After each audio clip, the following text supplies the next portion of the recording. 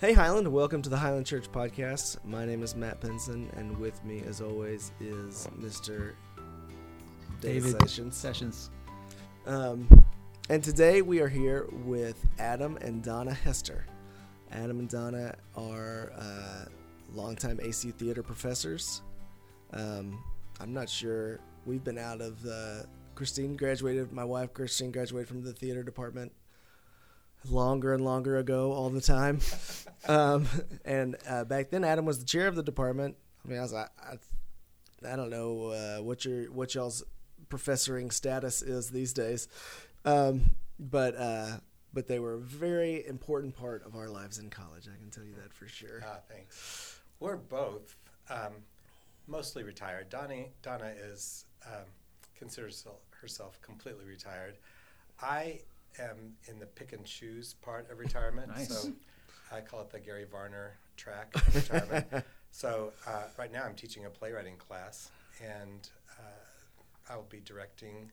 I directed a play this fall, and I'll be directing one this coming summer. So love to get to choose, what I'm doing in that respect. That seems to be an ideal portion of retirement. It's perfect for me. And if you're still wanting to be active and doing something, something that you love, but you don't want to do it so fully engaged as we were doing, this has been great. For Donna, she had other ventures she really wanted to pursue, and this has given her an opportunity to do that. But we pride ourselves on pretty much managing to spend our entire adult life without getting real jobs. Yeah. Because we've just loved being in the theater and, as you said, telling stories and helping show other people how to tell stories.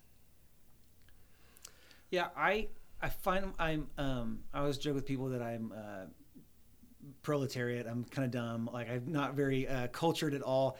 And I'd always I base a lot of the things that I am interested in and study on storytelling.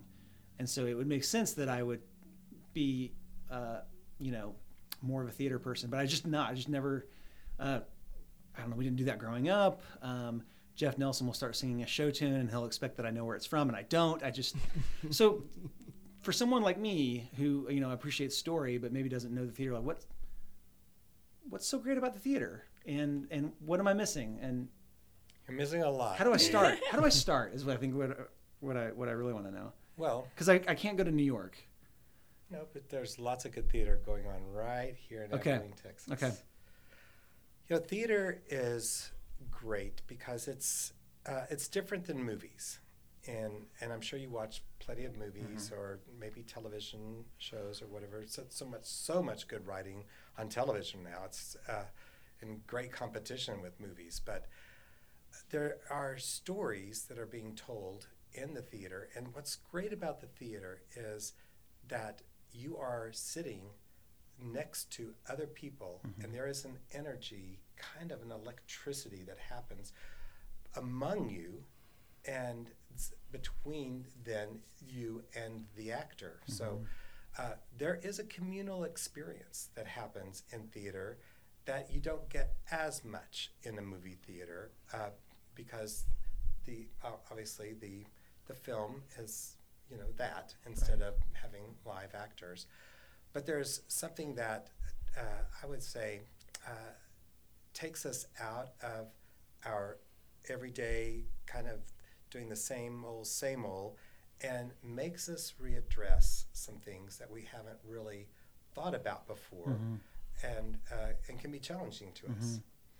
I think for Donna and me both, one of the things that excite us most about telling stories is that stories often give us the opportunity to talk about the truth and somehow serve that up, both for us to hear, but also for those that are participating in it with us, and then ultimately an audience.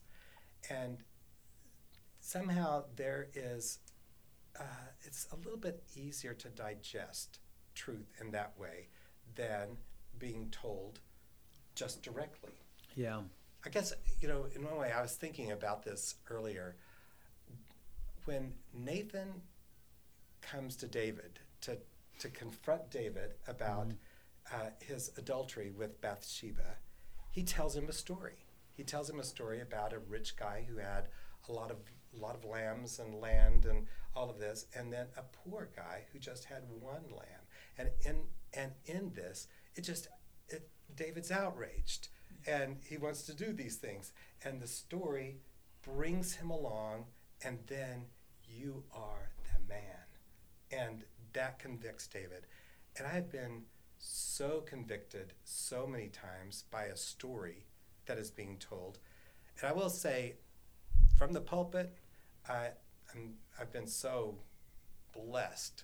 I mean, I've gotten to be at the feet of Landon Saunders and Lynn Anderson, Mike Cope, and so many wonderful people.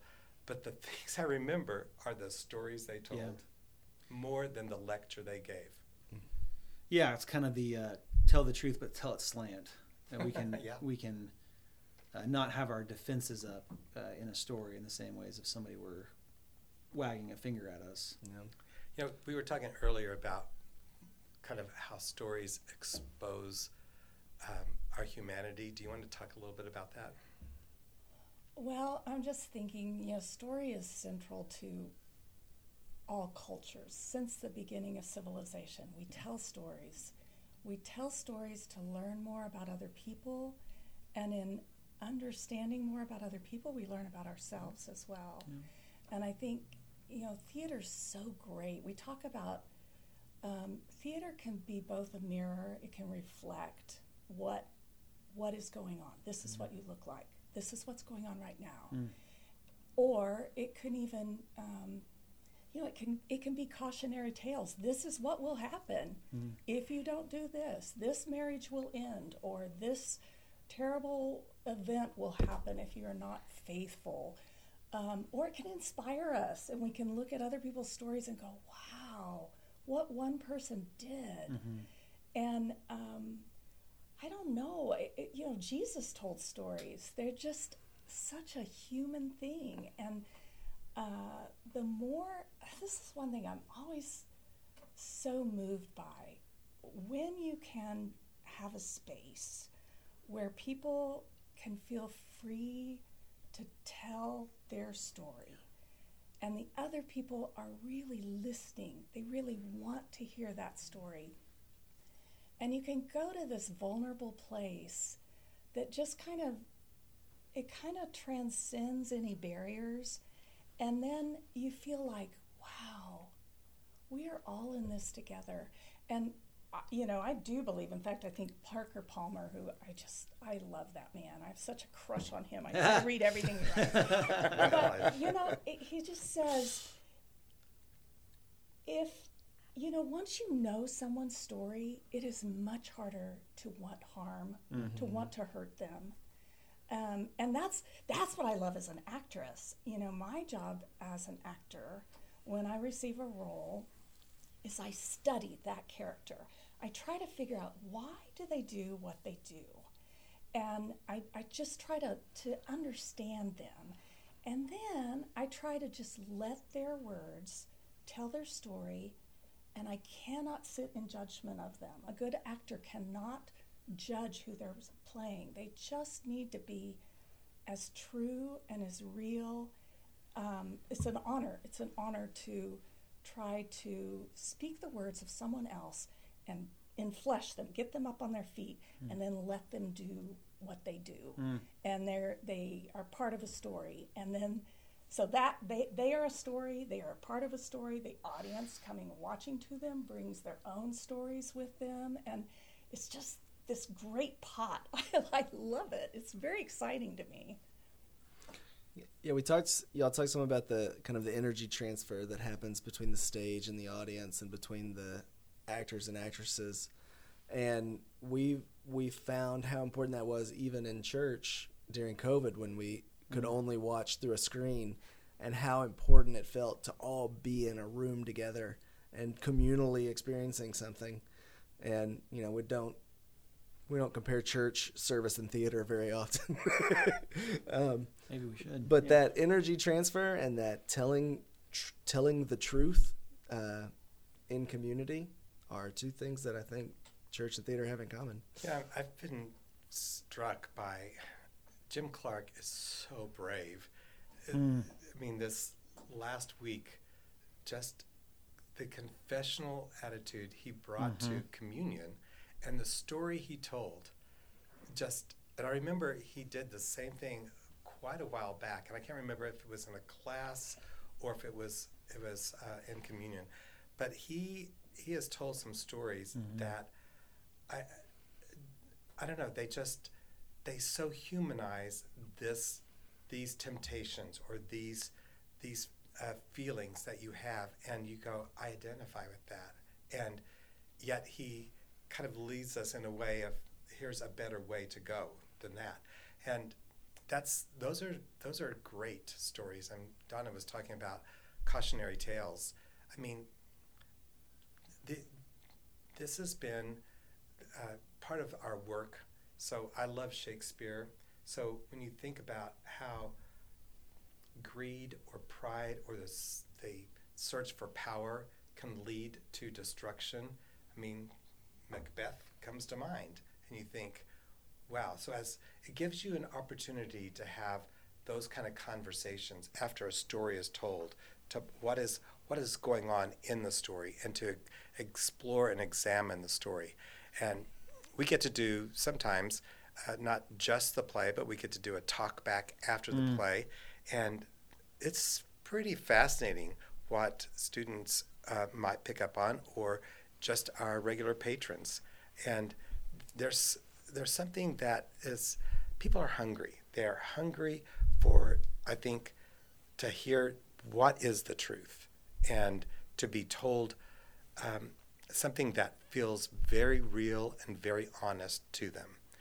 And I don't know, I just love that I get to be a part of that. I'm thinking we did a play, Next to Normal, which is a story of it's mental illness. It's really very painful. And she has bipolar disorder. Yeah, she is a bipolar mother. And we did it for all the freshmen. And it was interesting because during intermission, I walked outside and there was a freshman on the phone. And she was going, Mom, they got it right. Oh, wow. And that that really hit me. Yeah. And I remember when we first saw the play on Broadway, I mean, we just were weeping. It's so sad. But there's something so powerful about just bearing witness to something.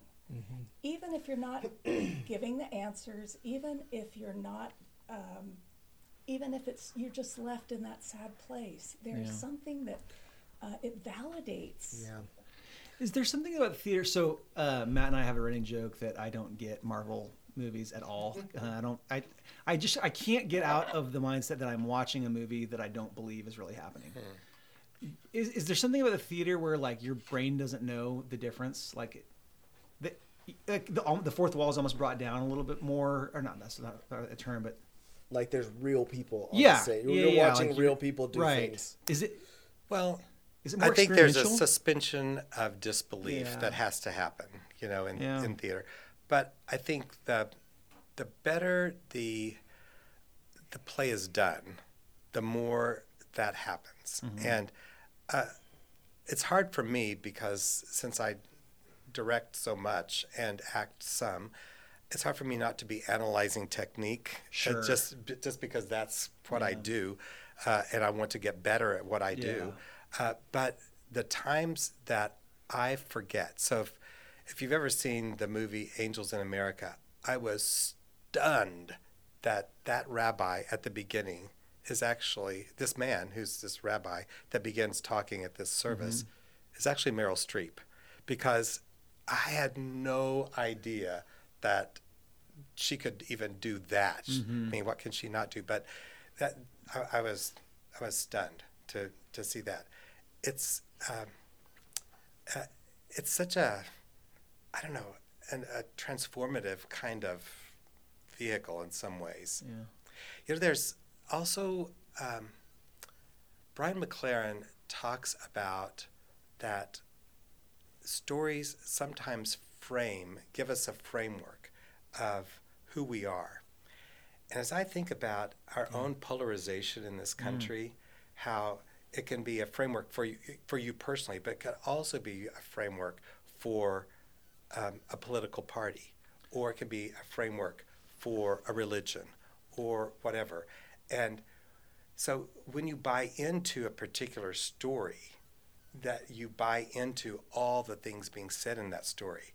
And I am interested in exploring, how do we reveal stories that are true and stories that are not actually giving us what is true, because some of that is we have bought into, and you did some great work in, let me just say, in your podcast on deconstruction, because there you really have, Anna Reese comes to mind, just some of the things that she was saying, but several others as well, and certainly what Randy and Mike they're always amazing to listen to, but sometimes those stories need to be deconstructed, and all of a sudden, so you're next going to have people telling their stories, which will give so many people that moment of I get it. Yeah. And that they articulated this, or what happened to them is exactly what I've been feeling, or what I have sensed to be true, but couldn't ever put my finger on it. And that's going to be the power of what happens next, I think, in these podcasts. Yeah, I firmly believe that this kind of idea that postmoderns don't live by a story anymore it can't be true. I don't believe that either. We don't construct meaning out of facts. We construct meaning out of stories. And so I'll pick on an easy one right now. Like white Christian nationalists right now are living based on a story. They're living off of a flawed story, in my opinion. And what I think what you're getting at is, if we don't tell that story, we don't see the end. We don't see that people don't live happily ever after. And I do think it is on the church to say, actually, we believe in a counter story. And there's lots of ways to tell that story, right? There's lots of frames, to use your term, to help people reconstruct meaning. But if we just, logically point out why Christian nationalism isn't so Christ-like, without the power story, I don't know that anyone is ever going to pay attention. It's hard to hear it. The amazing thing about story to me is that you almost always find yourself on the stage. You always see yourself in one of the characters, identify with one of the characters. And sometimes you're in a situation where it's Nathan and David, and you go, "Oh no, I am the man. I'm the man." Yeah. And sometimes you're that freshman in the hallway going, "Mom, they see us." Yeah. And the powerful thing about story is that it lays the groundwork for a community. If we're all seeing the same story, then we can all have a common ground to be together when the story's done being told. And that's something that we're wanting to do here. And one thing that church in America for a long time has done with our stories is tell only the happy ones, and only the ones that have that paint us in the best light, and only the ones that the day gets saved. And I think that's one of the big reasons we're seeing people go through deconstruction, is because their story's not going the same way as the story they've heard, the stories that they've heard their whole life, and they feel abandoned. I think you are exactly right. And one of the things is when you were talking in your last podcast about what's next, and you were talking about where people might see God or hear God or have an experience of God, and how is that revealed? How does that reveal itself to them? What came to mind to me is that sometimes I think God shows up where we are not suspecting him to be. There's a wonderful play called Joyful Noise that we opened the Williams Performing Arts Center with. And in that play, Handel, who is writing this amazing thing that we all know so well, they feel like this is contemporary music at that time. And so he's really being lambasted for sacrilege and for dragging God into the dirt is one of the words. And he comes back with, that's where God wants to be, in the dirt, among us, working through us. And that's why Jesus was incarnated from dirt into becoming a man to live among us. And that story is so powerful to me that God is doing his work, even in stories that sometimes we are so pharisaical because we get. I've really loved. I'm not really drawn to these kinds of very overtly religious stories, but I've loved The Chosen, and I'm so eager for the next one to drop in the third season. But in that, just the Pharisees can just not abide what's going on whenever they eat grain on the Sabbath, or he heals on the Sabbath, and sometimes that's what happens with so many people. There is a little hot button issue for them in a play or a movie, and they said that word, I can't watch this, or I can't be here, or they are participating in this, I can't do it.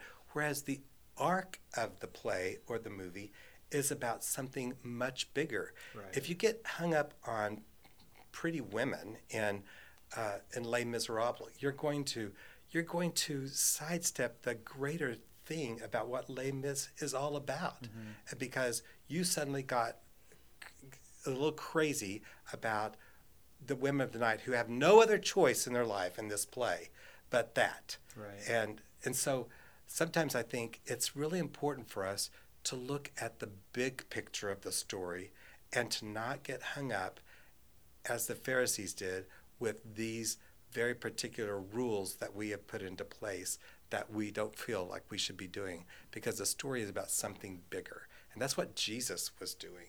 Yeah, and I mean, to kind of continue on the metaphor, it's like if you live by pretty flat stories, like this is wrong, therefore, I mean, the end of discussion, this is wrong, and you don't ask, like, what would make somebody steal bread? What would make somebody go to the place where they're, offering their bodies to strangers? You're kind of just telling a flat story, and like Donna, you were saying, probably the person you're understanding the least is yourself, if you're not at least wondering about the layers of other people's stories. And you'll miss that beautiful moment of to love another person is to see the face of God. And I mean, to get there, you have to go through all of that ick. Yeah. And to tell the story of Jesus, someone has got to play the part of Judas if we're going to do that play. And there are unseemly things that are in the Bible that we often just go, we just skip over that. Yeah. We skip over, I don't know, Abraham. I was just reading this yesterday. Abraham going, I know Sarah's my sister. It's all good. Yeah. Go ahead, Pharaoh. It's no problem here. And then, what? It's your wife? Yeah. Yeah. I mean, there are things that are, you have to look at what is the bigger issue going on. Yeah. if we're going to explain to our children the genealogy of Jesus, we're going to have to tell them what a prostitute is. That's right. Donna, tell us about the women. She used to do this great show. Yeah, Jill Maxwell and I worked on a project way back, like I think it was 2005 or 2006, where we were really intrigued by the women listed in the lineage of Jesus. And so she painted pictures of those women, and I worked through the medium of theater and wrote little vignettes of those women. And man, when you start really soaking yourself in that, talk about a mixed up, messed up, betrayed, really freaky. Tell how you told the story of Tamar. Yes, tell I that did story. that like a Jerry Springer show because my gosh, the details of that woman's life were just incredible. Yeah. And yet she's mentioned. She is one of 5 women mentioned in the lineage of Christ, the Messiah. Yeah. And that is not an accident. Right. I mean, you just don't see God backing off of that. And Matt, when you mentioned, we see ourselves in stories, I would push back on that a little bit. I would say we want to see ourselves, but there are peoples whose stories are not being told, and they continually go to church and they don't hear their story. They continually go to movies, they don't see themselves. And that's, you do that over time, and you start thinking, am I invisible? Do I have any validity? And so I think that is why it is so important for the church to tell stories, all the stories. And if we are fortunate enough to get in a group, and it pretty much has to be a small group for it to consistently happen, but to really share our stories, the ugly parts, the heroic parts, the shameful parts, the victimized parts, all of it. And, Adam and I have been part of a group now for 30 years, and it's just such an amazing thing to be known like that. Yeah. And isn't that what we all want to be known? Do you have the thing about being named? That's what stories do. That's a Madeline L'Engle. Yeah. Do you have that quote? That is. I do have that quote somewhere. Jesus taught almost entirely by telling stories, simple stories dealing with the stuff of life familiar to the Jews of his day. Stories help us to be able to become more whole, to become named, and meaning is one of the impulses behind all art, to give a name to the cosmos we see despite all the chaos. This is from her book, Walking on Water, and which is a wonderful book. And she really talks about what art does. So one of the things, and her husband was a playwright, so she was especially, and an actor, I think, and she was especially kind of sensitive to how theater worked.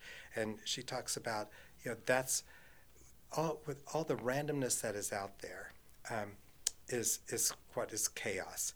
And whenever a story is being told, we somehow bring cosmos out of chaos, because then we make sense of what's going on in life and what's going on in our own lives. Wow. Yeah. Wow. Ethan Hawke has a great TED Talk where he talks about the value of art and the value of telling stories, and he's talking about how in everyday life, you may not find much value in poetry or telling a story. When you're making food for your kids or you're trying to figure out how to balance a checkbook. He's like, but then you have a parent die, or the person you love most in the world leaves you, or you meet someone and your heart explodes and you don't know how to handle it. He's like, and that's when art becomes the most valuable thing in the world. That's when somebody can put words to feelings, put action to you can see up on the stage or on the screen, that's how I feel. And you make yourself a little less alone in the world. And yeah, it's like you said, it's so important that we tell all the stories, that we tell, that we make sure everybody can see themselves. Yeah, and that was kind of, when Donna, you were talking, that was kind of reminding me of why Matt and I wanted to take this new turn, because we're talking to people who are kind of in the midst of deconstruction. One of the elements of deconstruction is this kind of disenchantment that we see around ourselves. Like, do we really still believe this? Do we really still believe in, something other than what we can measure, other than the scientific? And one of the authors that we got to meet, Andrew Root, was talking about the power of telling our God stories as a way of pushing back disenchantment. And that's kind of why we started thinking about who are the good storytellers we know, and help us think about stories, which is why I wanted to invite you guys here. And so, are there experiences you guys have had in theater or otherwise where you've kind of encountered a thin space? Yeah. You've said, I don't know how to explain it, but there's God, or that was God, or now I know something about God I didn't know before. It's a pretty broad question. You can take it wherever you want. I think it's happened many, many times. I mean, I think we're both very open to that. Yeah. And I think we're probably good receptacles of that kind of thing. I mean, we just saw a movie, A Man Called Otto, based on A Man Called Ova, I think. Yeah. And boy, the way God reveals himself in that movie is, don't give up. Don't give up on people. Yeah. Don't give up on yourself. And this so gorgeously played, I wish I remembered the actress's name. Her character's name is Marisol. She's Latina, and she lives across from Otto. Have you seen this? I've read the book, yeah. You've read the book? Okay. I wonder how close it is. I've wondered too. I'm terrified that it's not, because the book's just so perfect. Is it? It's so good. Well, this Latina woman is just, you just need to see it for this woman, because her performance is remarkable. Okay. Her personality is so infectious, but she refuses to give up on him. And I mean, no matter how he rejects her or how gruff, or he's such a curmudgeon, and played well by Tom Hanks, let me add. But I mean, God reveals himself, and who have I given up on, and who do I need to keep trying with? I don't know, but I've also found myself feeling very, very, I don't know, begin crying like a wounded animal sometimes, just because what I've just seen is so real. I just feel the Spirit's presence so much right there in front of me. What would you say? I think what you're talking about is transcendent moments. Yep. And yes, I'm at a loss to think of something specific. The first time we saw Les Mis, we were completely just, I don't know, undone. Well, I'll tell one about you guys if you want to. Oh, dear.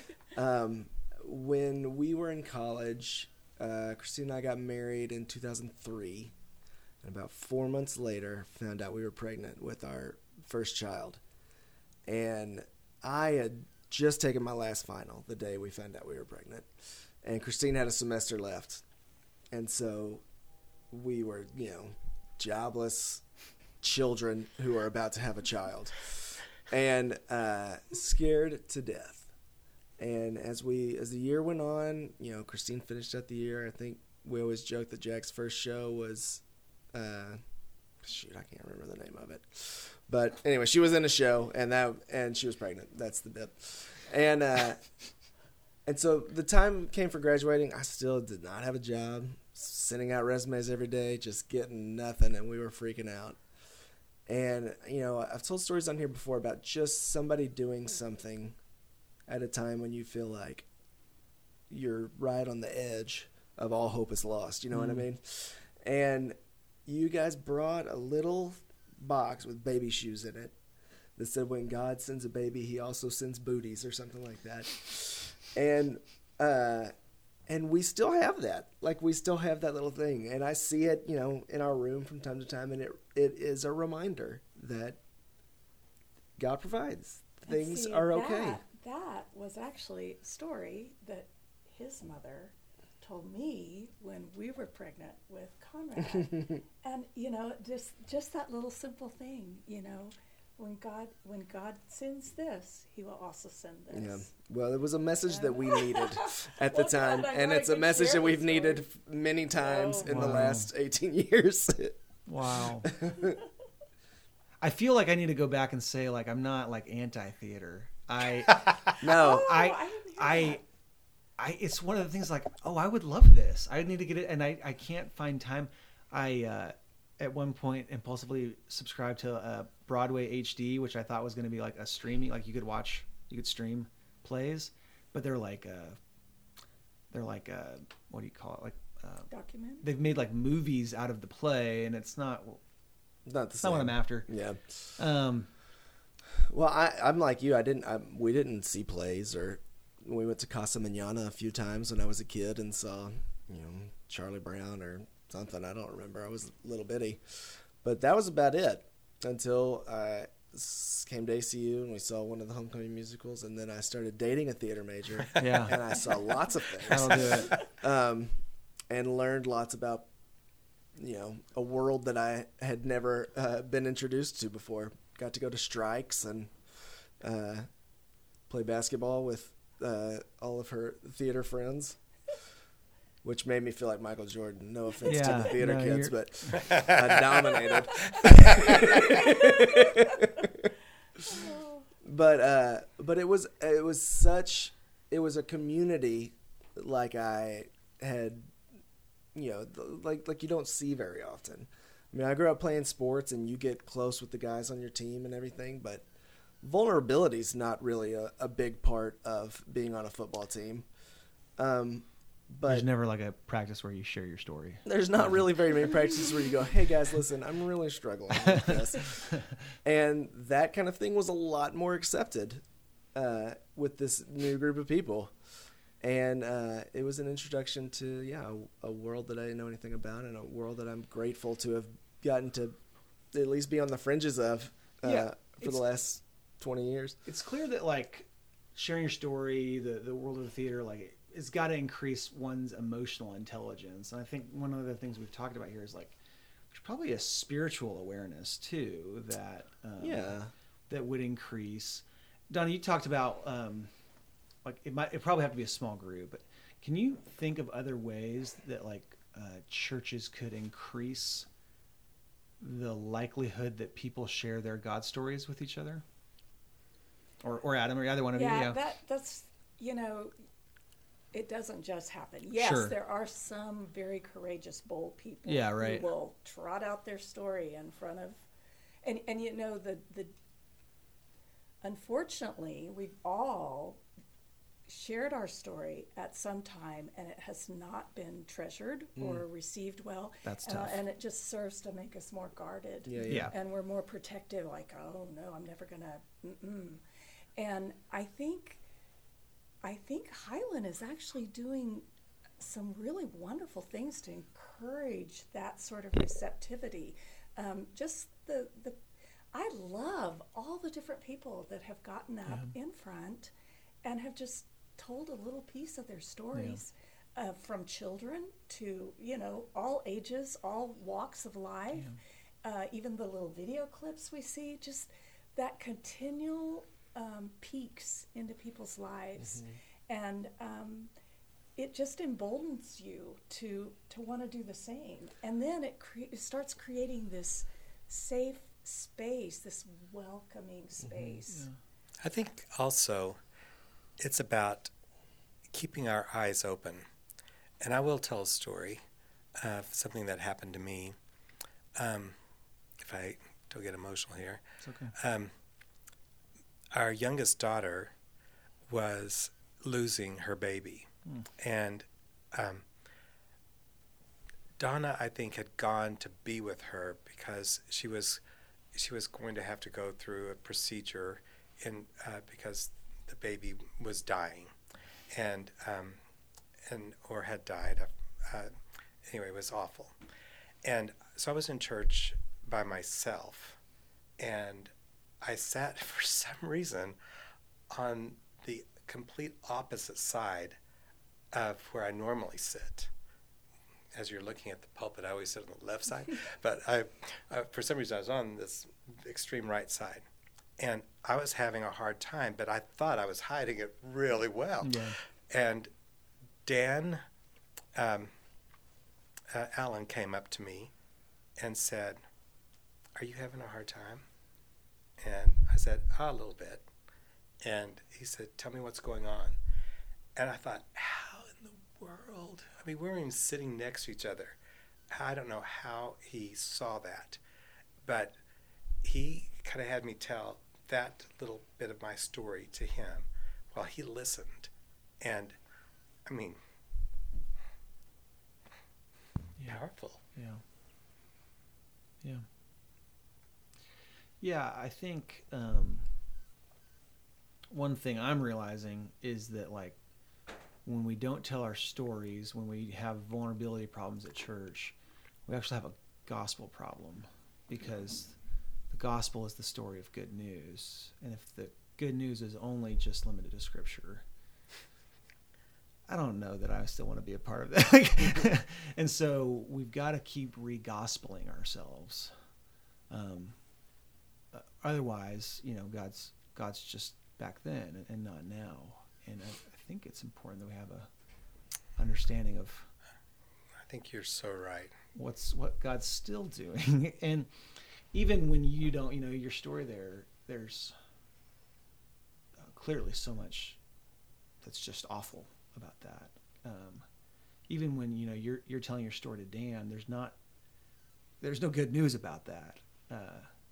Your story about Dan receiving it's good news. Yeah, that's right. And I felt seen and heard. Yeah. And what? Inviting you. Yes. He invited you. He asked to hear your story. And maybe that's another way. Yeah. Just ask each other. Yeah. But it's so, I mean, talk about God showing up. I mean, that the fact that he was not even sitting close to me. Yeah. I just can't get past that. Yeah.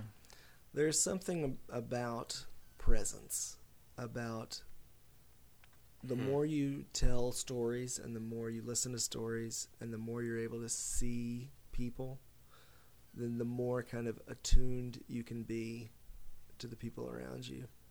And there's something about paying attention to just being where you are with the people who are around you that allows God to work. And we're so good at numbing ourselves and isolating ourselves that we miss so much of what's going on around us. And that is what a story can find you when you're hiding in a corner. That's right. When you're afraid, and when you're under the bed, when you're whatever it is, when you feel like you're totally alone or you're lost in a crowd, a story can find you. Yeah. Whereas it's just powerful, and I think a recognition of that is really important for all of us. Yeah. You can be hiding in a dark theater and be like, "Oh, I'm the man. I have to do this now," and stories can make you do that. Mm-hmm. I'm going to ask one more question. Okay. And you've touched on it some. Tell us a little bit about, and some of it is just a willingness to be vulnerable, a willingness to maybe not put our best foot forward, put our real foot forward. Tell us a little bit about telling our stories when our stories might be ugly. How do you tell the ugly part of your story? Is it just you have to be willing to be vulnerable? Or do you need, most of the time in theater, the story has a structure, right? And it has a dip, and then usually, not always, but usually, there's a resolution or a happy ending. That's right. Or how do we continue to tell our stories when as Christians, we have a hope for a happy ending all the time, but how do we tell our stories when we're in the pit? Well, let me just answer that by giving an example of something that I've been doing in my class for years. And I do these things called worldview monologues. So I select for my students these monologues of characters that are totally different from them, just a smattering of humanity, everything, different cultures, different walks of life, sometimes even different time periods. It's just like, let's get as far away from these 18-year-old college students in a private university as we can. And then they each perform one of these monologues, and the idea is that they do it as truthfully and as non-judgmentally as they can, just honestly trying to tell this person's story using someone else's words. And they always do really good jobs on it. And we're talking about short. These are short. And that's another thing. It's amazing what you can tell in 60 seconds. Sure. So they each do one of these monologues. And then several weeks later, the next assignment is they do something similar. They write their own monologue, a This Is Me monologue. And it is... I am from. It is This Is Me, where they are saying who they are. They're telling a story. And we may not know the backstory. We've just caught this little sliver of them. And so we may not even know what they're talking about. But I will tell you that every single year, every single person just pulls something out of some very difficult, sometimes agonizing hurt, a wound in their life, and they share that. They give that to the class, and they are so. Everyone is so respectful and treasuring, and I get to witness it every year. They just surround each other, and it's like first hearing all these different stories and understanding, wow, there's just so many people out there, so many things going on, and then here's my story, and now I'm listening to you, who I've sat next to in this desk, and I'll tell you what, it is. Going back to Parker Palmer, it is very hard to not just want to champion someone that you have heard their story and you know what they are walking through. You can give them a little more grace, and hopefully that'll reflect back on you too. We can give ourselves more grace. Yeah. So I don't know if that answered your story. I think that's great. That question. It is. And that should be a beautiful part of the church, and a lot of times it is, and sometimes it's not. But to hold someone's hard story with grace and treasure it, and know you don't have to fix it. And know, you don't have to fix it. Allows for vulnerability, and vulnerability leads to community. Or to see someone's honest vulnerability as a gift that they're giving you because they're trusting you a lot. Because they're kind of saying, would you hold my heart for a second and just not just crush it? And the only real response is just to thank somebody. So yeah, I'm interested in how, we've got the podcast. Thanks for being on it. But that's one way. I'm interested in ways we could increase the likelihood and the safety of people answering that question. Who are you? And there might be some things we could do to help people know how to answer that question. But yeah, I think back to what we were saying earlier, that's a way of hearing the gospel told anew, right? We won't be able to not hear God in people's stories. I don't know. I think it's really hard in a corporate setting. Sure. To do that, and for it to have the kind of spontaneity that a story needs, rather than a feeling of a rehearsed moment there. And I think the more spontaneous it is, the stronger sometimes that can be. Not always, but sometimes. But I think that's where maybe we encourage people when we hear a story, could you tell that story? And sometimes people need to have that affirmation that they could tell that story to someone else. And I think this right here, what you're doing, is a way, because it's a small room, and it's just right now. Sometimes it's only 3 people, sometimes it's 4 people, like it is today. But I think the smaller settings are helpful for people. But then I think a person could feel more comfortable here telling a story that is of something they're going through in that time, but yet they have not gotten through it yet, and then and being okay with people to hear it, but they just didn't want to do it in front of everybody. Yeah. I mean, that really was the height of the goals for the sure. height of COVID. Yeah, we were like, man, no one's hearing the good stories that we're hearing about Highland. We're all just kind of upset about how poorly things are going, because in the height of COVID, things were a little rough.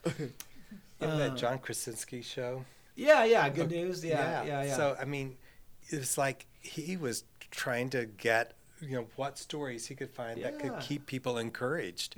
And what a gift. Yeah. We loved all of those. Yeah. And he was finding those, and people were telling him.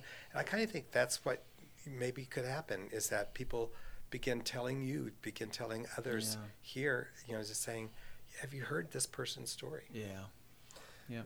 Well, I can't speak for all theater departments. My really only exposure to theater has been through the Hester run theater department at ACU. But I can tell you, in my time there, I was blown away by how safe of a community it was, how much you guys treasured people's stories, how people who might not have felt like they were welcomed in other ACU buildings felt very welcomed in the ACU theater department. Thank you. And it was made a big impact on my life and Christine's life, I know. And you guys continue to make impacts today, and we're grateful for the way you've taught us to tell stories and the way you've taught us to hold stories and to hear stories.